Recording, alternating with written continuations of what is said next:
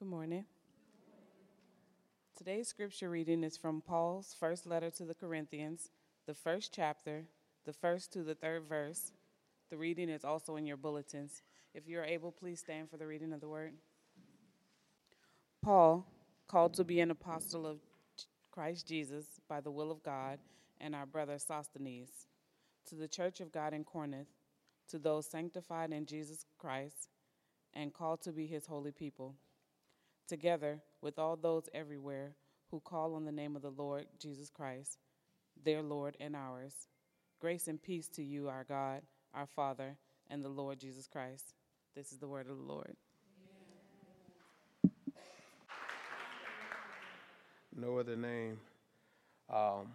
It's amazing. You think about how great our God is. And you begin to think about how the enemy is a hater and wants to destroy everything that God has created, how he wants to destroy everything that is that you're working toward, especially when you're doing it in Jesus' name.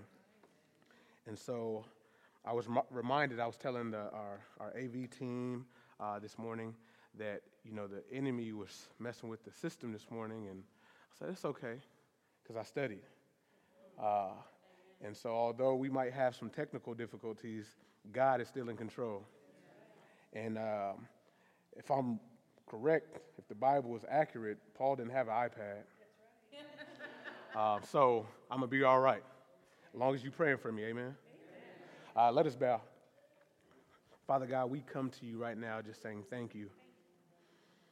We thank you for your undeserved grace. We thank you for your kindness. We thank you for your patience. We thank you for your mercy. And Lord, we thank you ultimately for your love. Your love, Lord, we thank you so much for loving us. We ask that you would have your way with this sermon this morning, Father God, that you would prick our hearts, Father God, that you would begin to break us down and building us back up with your word, Father God. May I hide behind your cross, Lord, and your people not see me, but to see thee, Lord. I thank you for everything that you're doing. I thank you for all the families represented here. We ask that you would touch our pastor in his absence and the first lady, Lord. Protect them from the enemy, protect them from themselves, Father God. We thank you for everything that you will do. And we pray with expectancy right now, Father God, that you would deliver a word for your people. That you would deliver a word that would break the chains, Father God. That we would have victory in you. It is in Jesus' name that we pray. Amen. So, as you've heard, I've had some technical difficulties, but it's all right because, like I said, God is with me. And if you would work with me for a moment, you can still hear my voice, amen? See, I came prepared, too, because I said, what if something happens and I don't have what I need? And God said, it's okay, I'm going to be with you, but just in case. Just in case.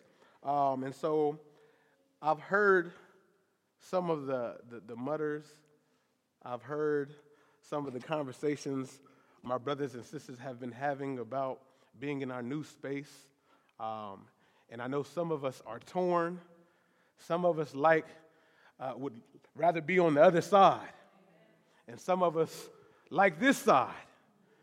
And so I thought that it was perfect. It fits perfect with today's sermon because Paul was addressing some issues that the Corinthian church was having.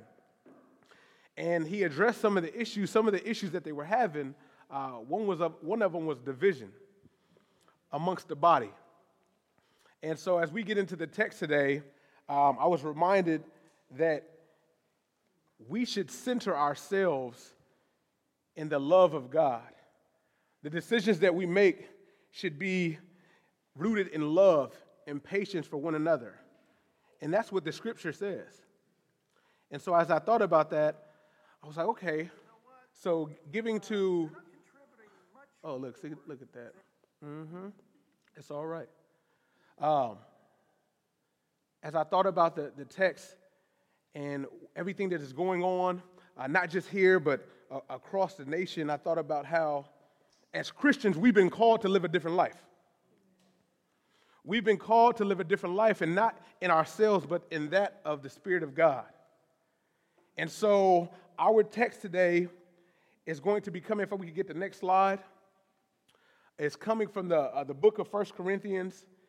And one of the scriptures that I wanted to highlight out of the text, out of verses 1 through 3 in the first chapter, was the text right here that says, "To the church of God in Corinth, to those sanctified in Christ Jesus and called to be his holy people, together with all those everywhere who call on the name of the Lord, Jesus the Christ, their Lord and ours." Next slide, please. And when I thought about that, and hit the slide, maybe 3 times? Let me see. There we go. Another one. There we go. And one more time. All right, so as I thought about the Corinthian letter, and I thought about what God has called us to do, Paul was minding his business, and he got a letter. And the letter read that we're having some issues in Corinth.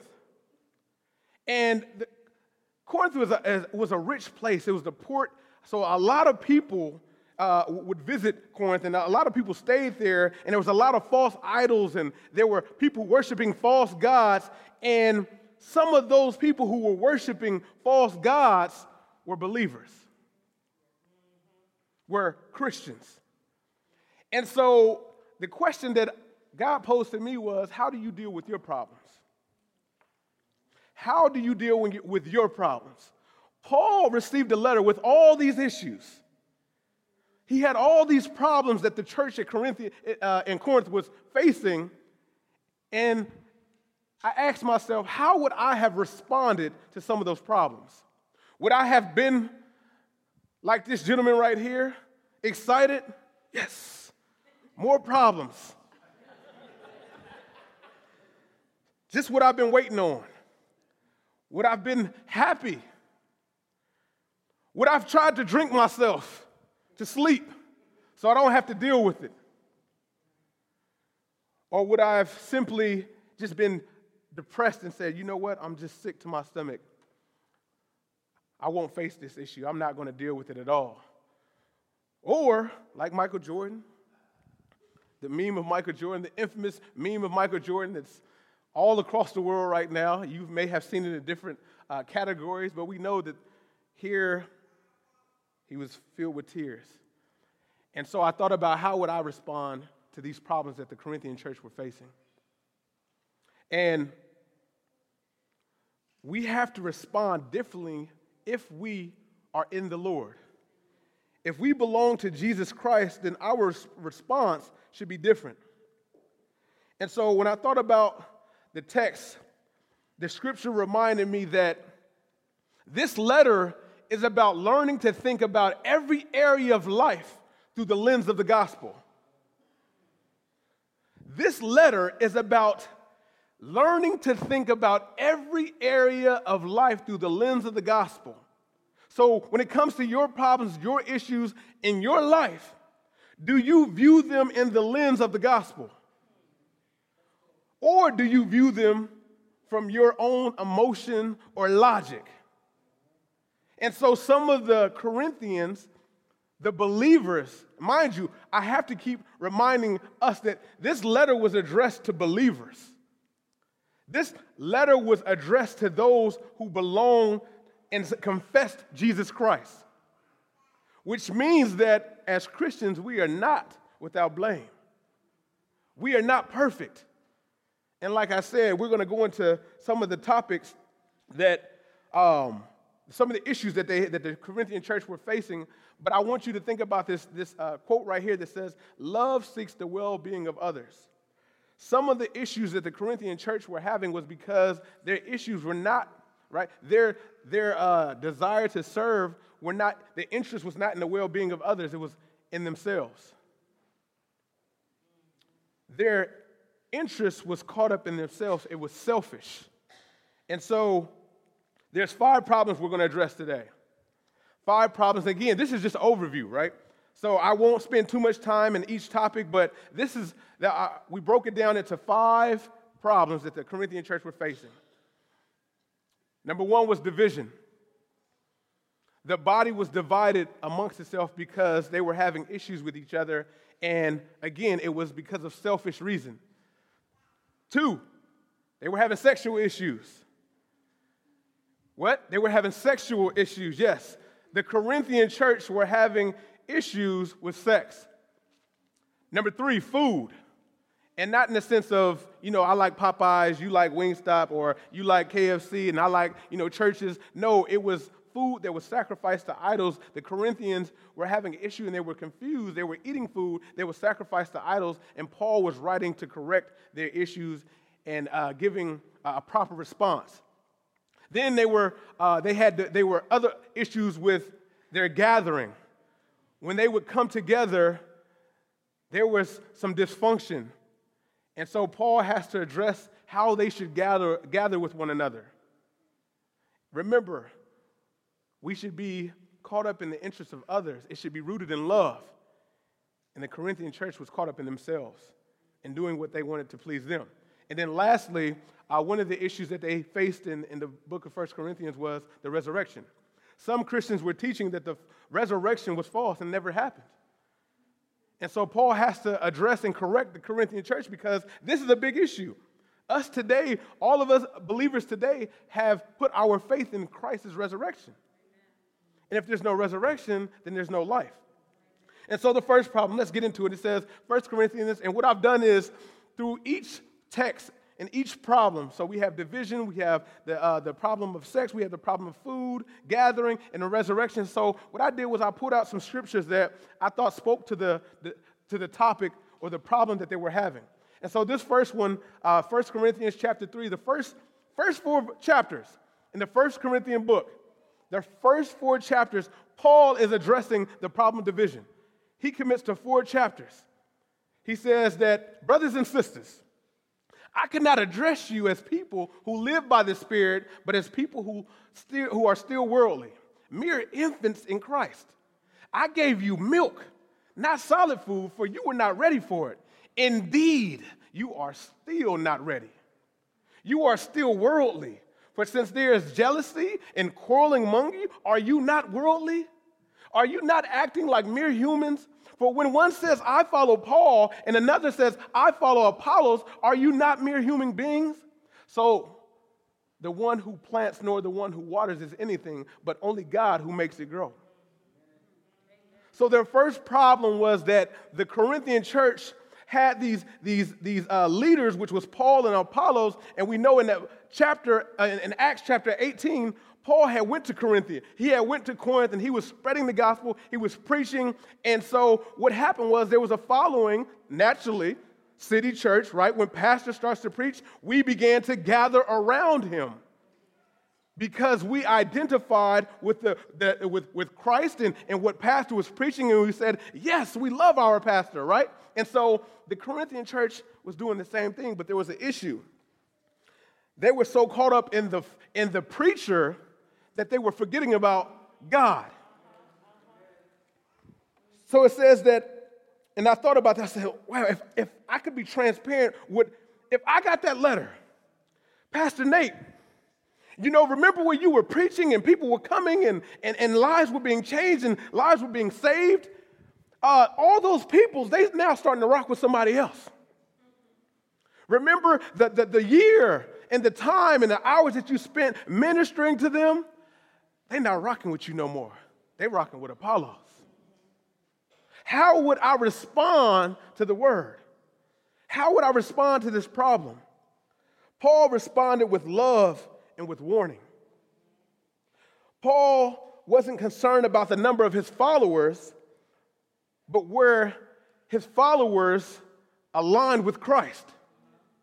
See, as Christians, it's easy for us because the human nature wants us to, we've been created to worship. That's why we can go to football games, to hockey games, to sports, and we can cheer and we can praise, and some of us might even cry. Because we were created to worship, and the problem is we begin to worship the creation rather than the creator. So the Corinthian church was so caught up in Paul and Apollos that they couldn't see God. And so Paul, who was rooted in the Spirit, said, who am I? Who is Apollos? But nobody but servants. All we are is vessels in which you have come to be saved. Rooted in love and warning. It wasn't because, and see, I thought about pastors today. If we're not careful, we might get caught up in, oh, they're not rocking with me no more. Well, what can I do to earn them back? It's not about you.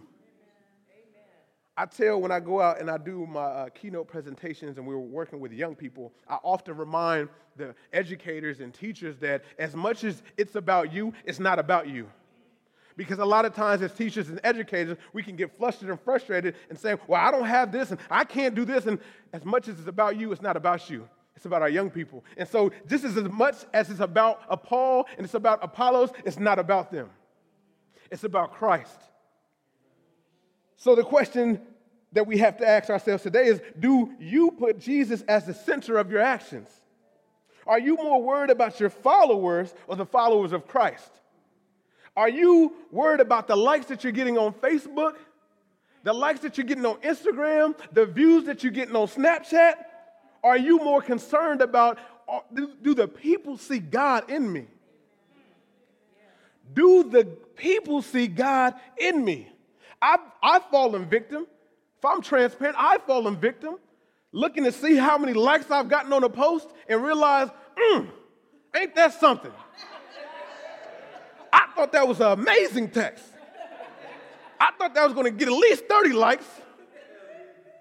Didn't get one. The one I did get was from my mama or my wife with a sympathy like. Let me go in and just like this because nobody else did. So as Christians, our actions, are they rooted in love? Are we more concerned about the gospel, right? Are we viewing our problems through the lens of the gospel? And Paul did a great job of saying that the division, right? You are worldly. This is what the world get caught up in. But as Christians, we should be operating differently because neither I nor Apollos died for you, but only Jesus Christ. So our attention and our love and our desire, our true following should be that of that person who is following Jesus. So if I'm not following Christ, if I'm not teaching Christ, it doesn't matter. We are just vessels. That's what the text says. So the first problem was division. The next problem, help me, Lord. The next problem was sex. Pray for me. So we're going to have the enemy working, but it's all right. The next issue was sex. And so we see that I have to remind you of who Paul was addressing. Paul was addressing believers. Paul was addressing believers. He was talking to Christians about sex? Yes. Paul was addressing the issue that the Corinthian church was having.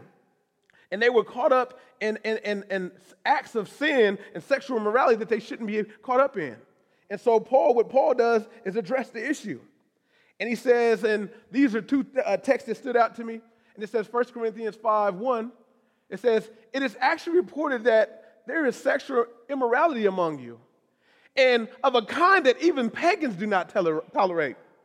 A man is sleeping with his father's wife, and you are proud. I thought to myself, Lord, these are Christians. These are people who received the word of God. These are people who seen miracles.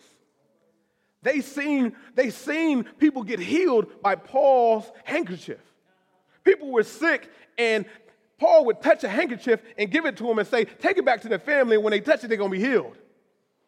These were those same people that were caught up in sexual sin and sexual immorality. And it says not only were they caught up in the sexual immorality, they were proud of it. And then he says, not only were they proud of it, but see, the problem is pagans don't even act like that. Unbelievers say, hey, man, you shouldn't be sleeping with my wife. It's not okay. Even pagans think that's not all right. But the believers were like, it's okay because we are free in Christ. See, this is what happens when you have a preacher who doesn't know the word.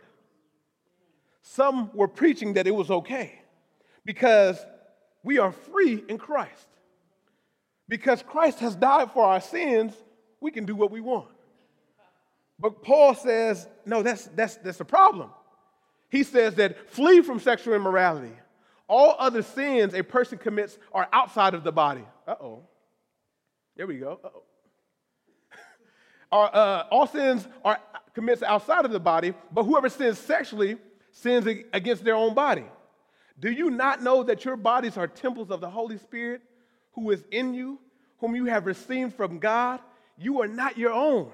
You were bought at a price. Therefore, honor God with your bodies. See, the reason this was such a big issue was because as Christians, the world, one of the biggest ways that the world recognizes us is through how we behave. And specifically, how Christians behave sexually. Think about that. Many issues in some of the conversations that you've had as a believer is that people have had a problem with sex. They were wrestling with sexual temptation. And so the Corinthian church was no different than City Church. We are human, and so therefore we have this issue that we need to address. And so what does Paul say? Paul says, flee from sexual immorality. Don't walk. Don't crawl from it. Flee. Run.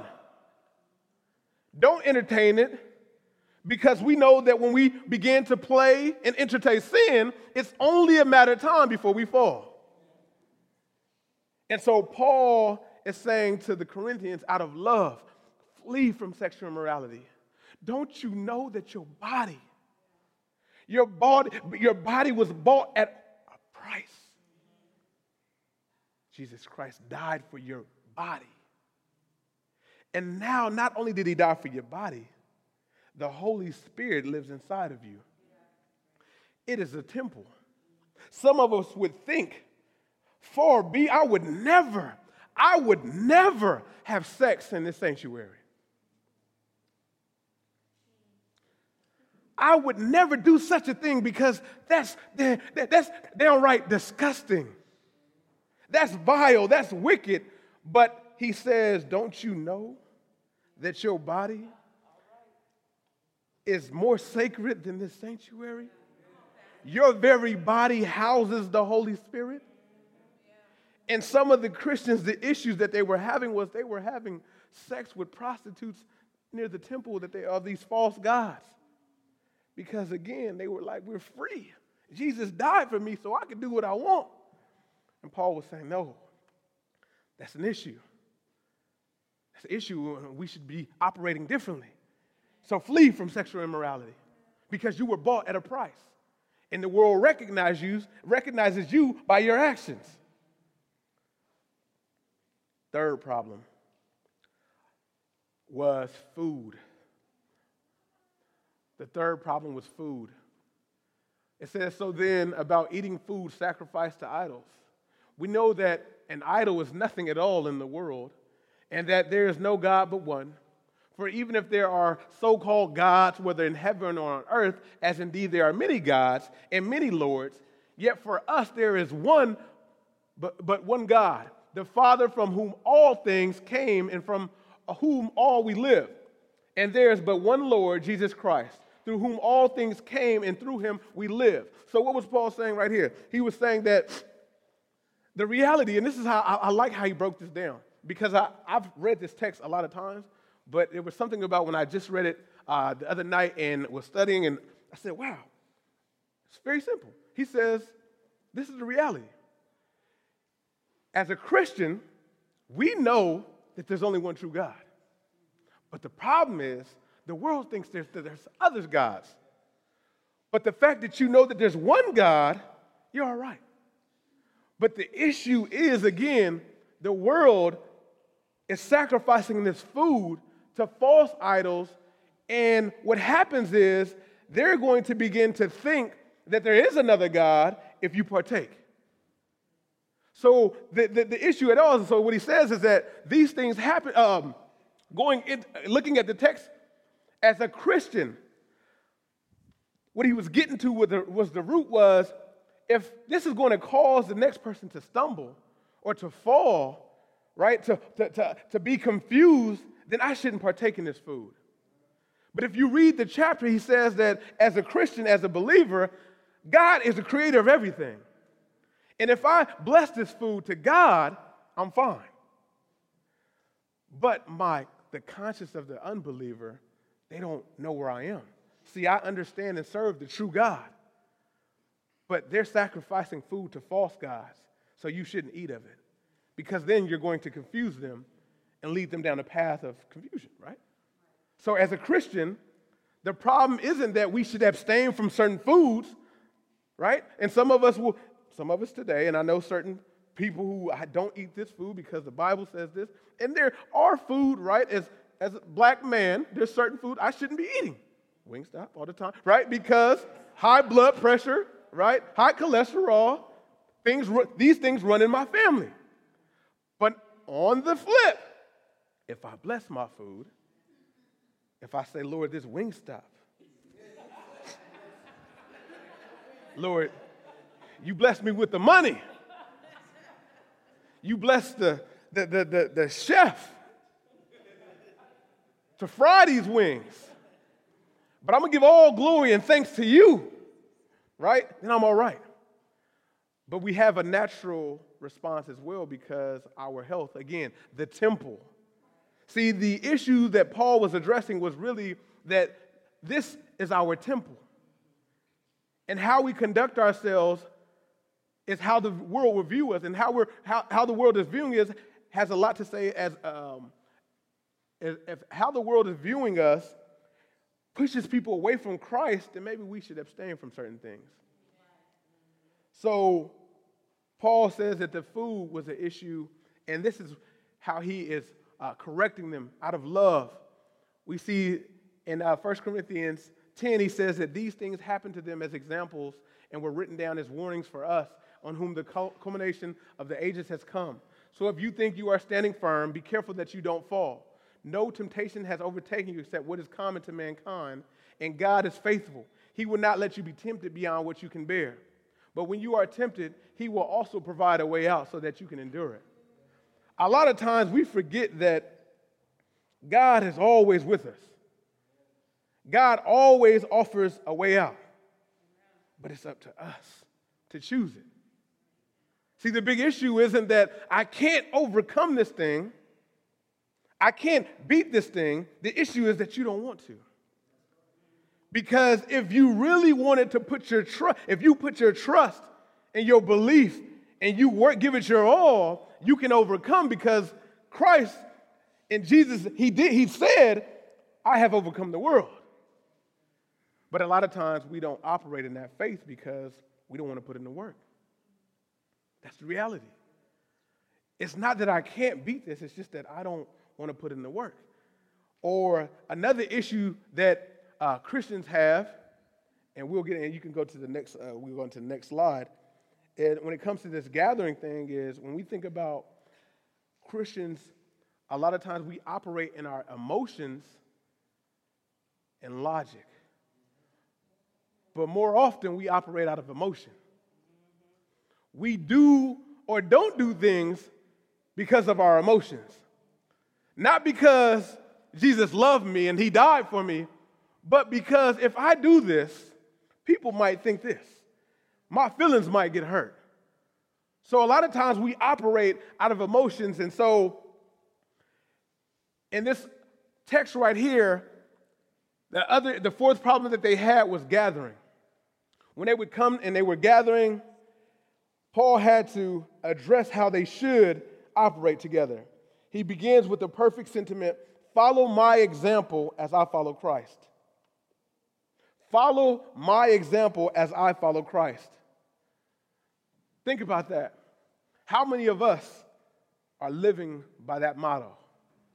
Follow me, but only as I'm following Christ. Or is it follow me regardless of what I'm doing? Follow me.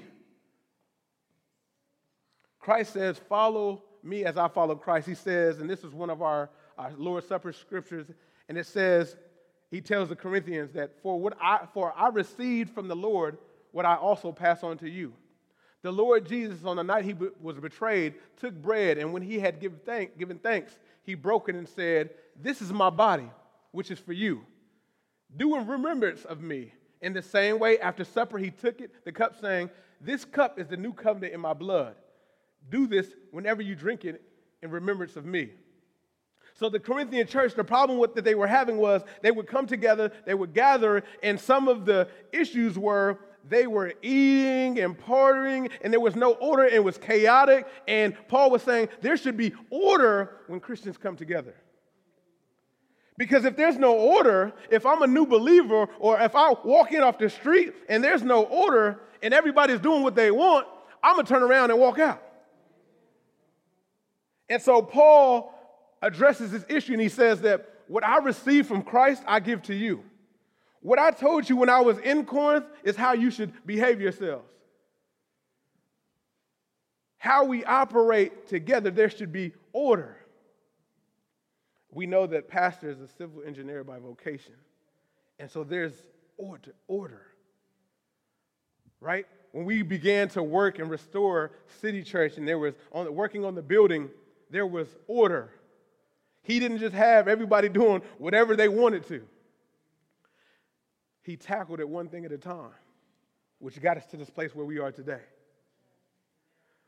But more importantly, he prayed. He prayed for direction. He prayed for resources, right? So that he would, you know what, God, I know that this is your thing. So let me pray to you to figure out how to work this thing out. And so as Christians, when we gathered together, and another issue that they were having was they were arguing over the gifts. The gifts, you know, preaching and teaching and praying and laying on hands and prophesying, right? Speaking in tongues. And they were arguing and they were fighting over it. And Paul says, look, speaking in tongues is fine.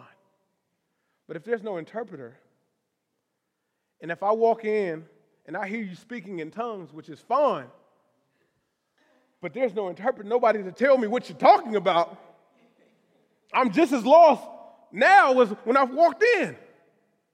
So as a Christian, how are you behaving, your actions? See, again, as a Christian, I should be more concerned about the well-being of others than myself.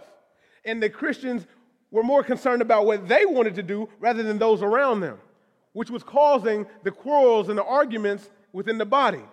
And then he tells them that, look, I'm going to break it down for you, Corinthians. We are the body of Christ. And we all have different functions. One is an arm, one is a foot. But because one is a foot and one is an arm, we should not say, well, I'm just going to do my own thing. No, you belong to one body. And together is how you're going to accomplish tasks. The hands can't say to the feet, right, like, hey, I'm going to do my own thing. I'm going to walk over here. No, it doesn't operate. It doesn't work that way. So Paul addresses them on a fundamental level and says, you are the body of Christ. We are the body of Christ. City Church, we are the body of Christ. And everybody has different functions. Some it is preaching, some it is teaching, some it is prophesying, some it is laying on hands, some it is AV, some of it is singing. That's not my thing. So if I can't sing while I'm up here trying to be seen, that's not my thing. That's not my calling. That's not my gift. So, but if we operate in our gifts, see, Paul was saying that if we operate in our gifts, we'll see a difference. Lives will be saved because we're operating in our gifts.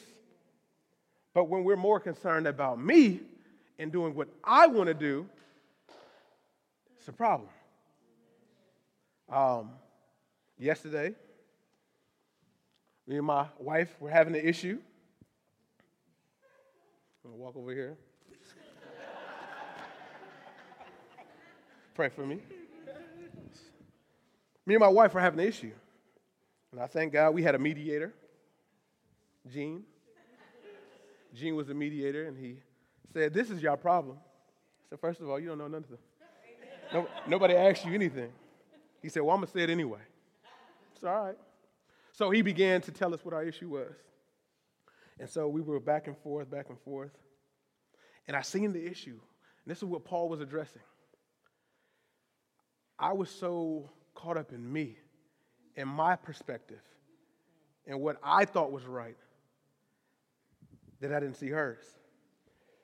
And it was funny because as we were going back and forth, I was in my text for today. And God said, "Wow, you still don't get it. I've been giving you this word because I wanted you to get it. And this would have prevented that argument you got in. But you didn't get it." And so it hit me. It says that, wow, just like Paul was telling the Corinthian church, if you operate in the interest of others before yourself, things will go a lot better. Nathan, if you operate in the interest of Erica, some of the issues that you have will be eliminated.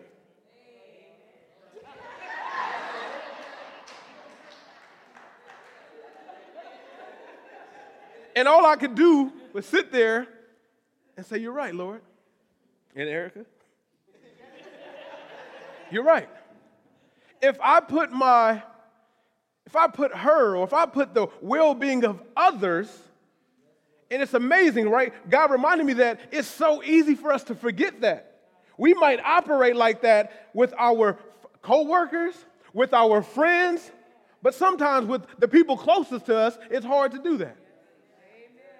And so sometimes the people closest to us will look at us and be like, it's funny that you out there saying that.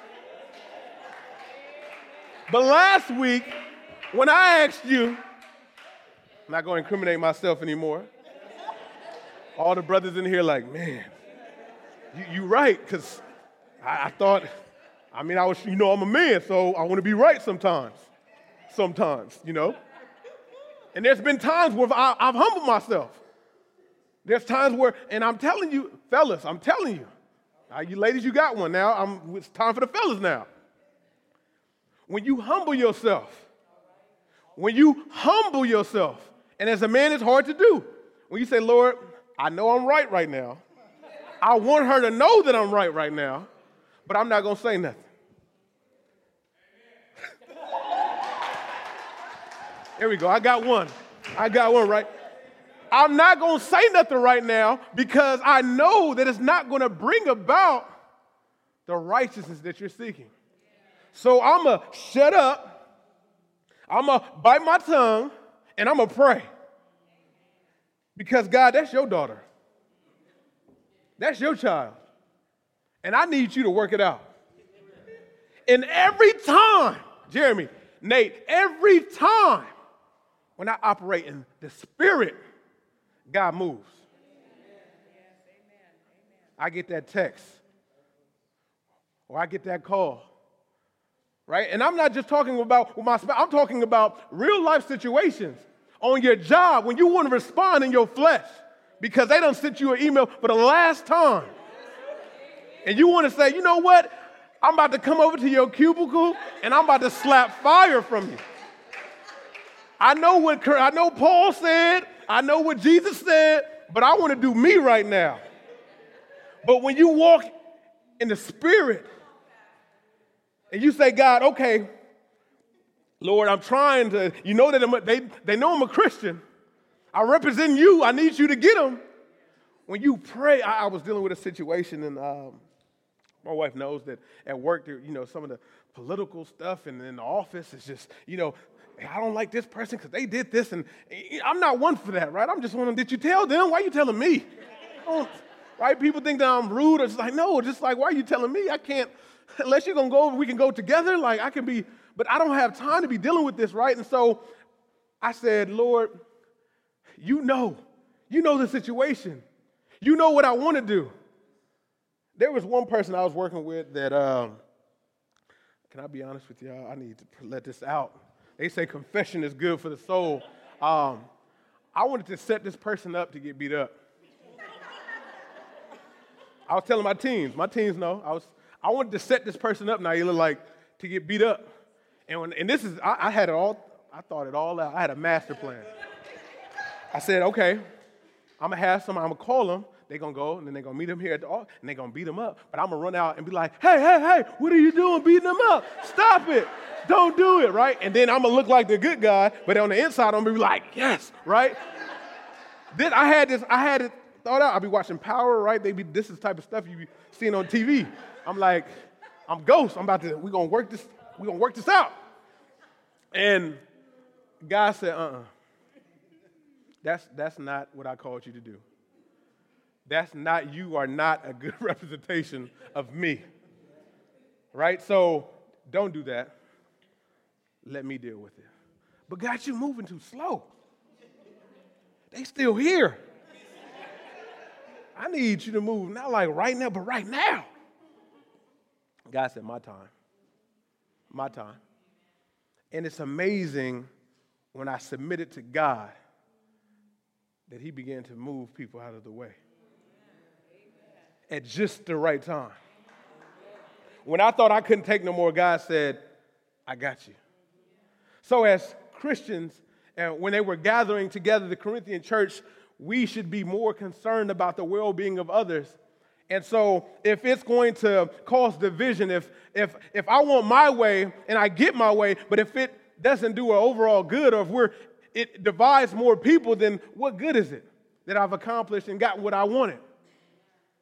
But if I think about the interests of others and how this is beneficial for everybody, and I am willing to sacrifice my own personal interests, God is there to reward me.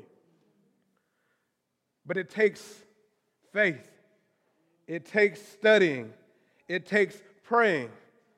And so our last problem that the Corinthian church had was the resurrection.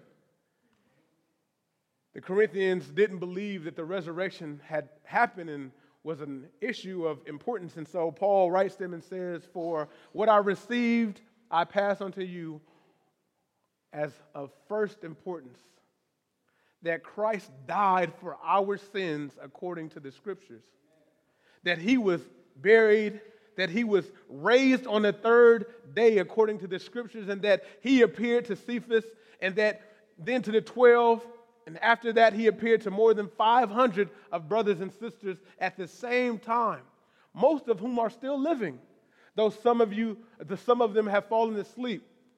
Then he appeared to James, then to all the apostles, and last of all he appeared to me also, as to one abnormally born. So he says that, look, I want you to know, Corinthians, that Christ did die.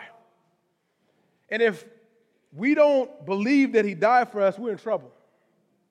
Because if he didn't die, that means he wasn't buried. And if he wasn't buried, that means that he didn't go into the grave and conquer death. And if that didn't happen, we are still living in sin.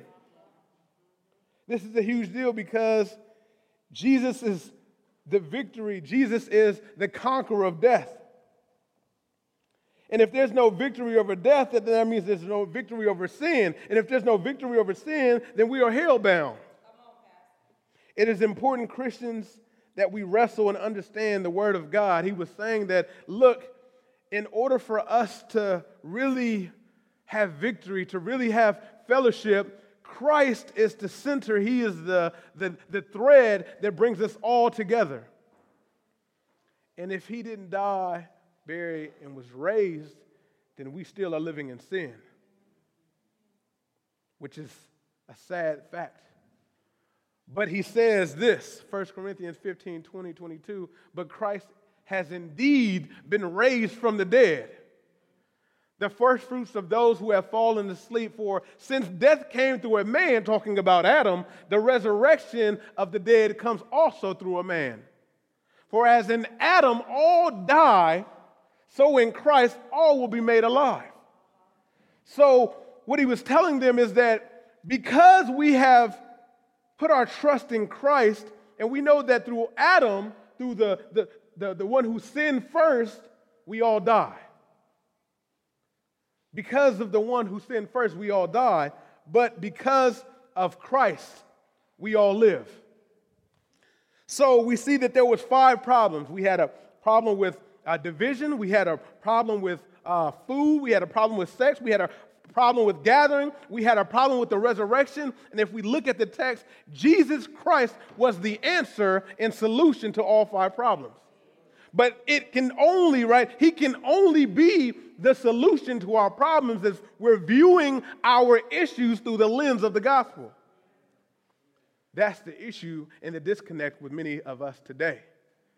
Is we're not viewing our issues, our tragedies, our trials, our tribulations through the view of the gospel. I can't tell you how many times I've thought to myself, I've gotten bad news, or I was upset and frustrated, and I had to check myself and ask myself, what is God up to? What is God doing? Because I can't help to associate all the trivia, all the issues, everything in my life to the gospel. And somehow, because the Bible tells me in Romans 8 that God works out everything for my good. And if he's working out everything for my good, that means death, that means tragedy, that means bills, that means everything is being worked out for my good if I love God. But a lot of times we have that disconnect and we don't view it as such, which is why we don't conquer some of our situations, is because we're not viewing God as the source, to the solution. So as a believer, as a Christian, we've all have a challenge. City Church, my prayer is that we would view all of our issues, whether it's with one another, whether it's with our family members, we would view them in the lens of the gospel. Because souls are at stake.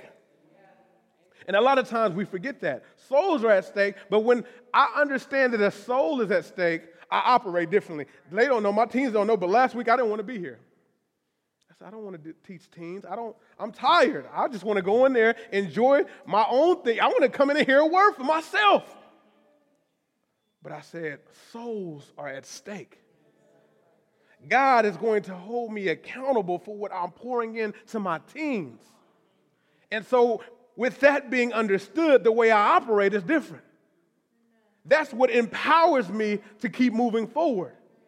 It's the power of God. Okay, Lord, I can't do it in my own strength because I'm tired and I'm weak right now. But when I lean on you, I'm strong. And I would like to challenge my teens if they could tell me that they could tell that I was different or that I was sad last week, because it was God who says, I got you. God waits around for us to hit the God button. He wants to come in and swoop down, and he wants to be used in our situations. But a lot of times, we holding them back. We fighting. No, I got it. What would happen if we let God into every aspect of our lives, into the sexual part of our lives, into the financial part of our lives, into the work, into our work lives, right? What would happen if we invited God in to operate through every aspect of our lives? Change would happen. Change would happen. And not just a temporary change. I'm talking about an eternal change. So as a Christian, we will always have problems. We will always. Matter of fact, Jesus himself says, in this life, you will have problems. But fret not, for I'm with you. So in this world, in this time, City Church, we will have issues. We will have problems. We will have tragedy. But God will be with us. God is able to overcome if we allow him to work through us. Amen? So I encourage and I challenge all of you to accept the call to allow God to live through you. We have to submit. Let us pray. Father God, we thank you. We thank you for allowing us to see today. We thank you for the word, Father God. We ask that you would begin to reign in our lives and allow us to concentrate and focus on you, Father God, that we may see you in all of our circumstances, that we may see you in all of our tragedy. May we see you in all of the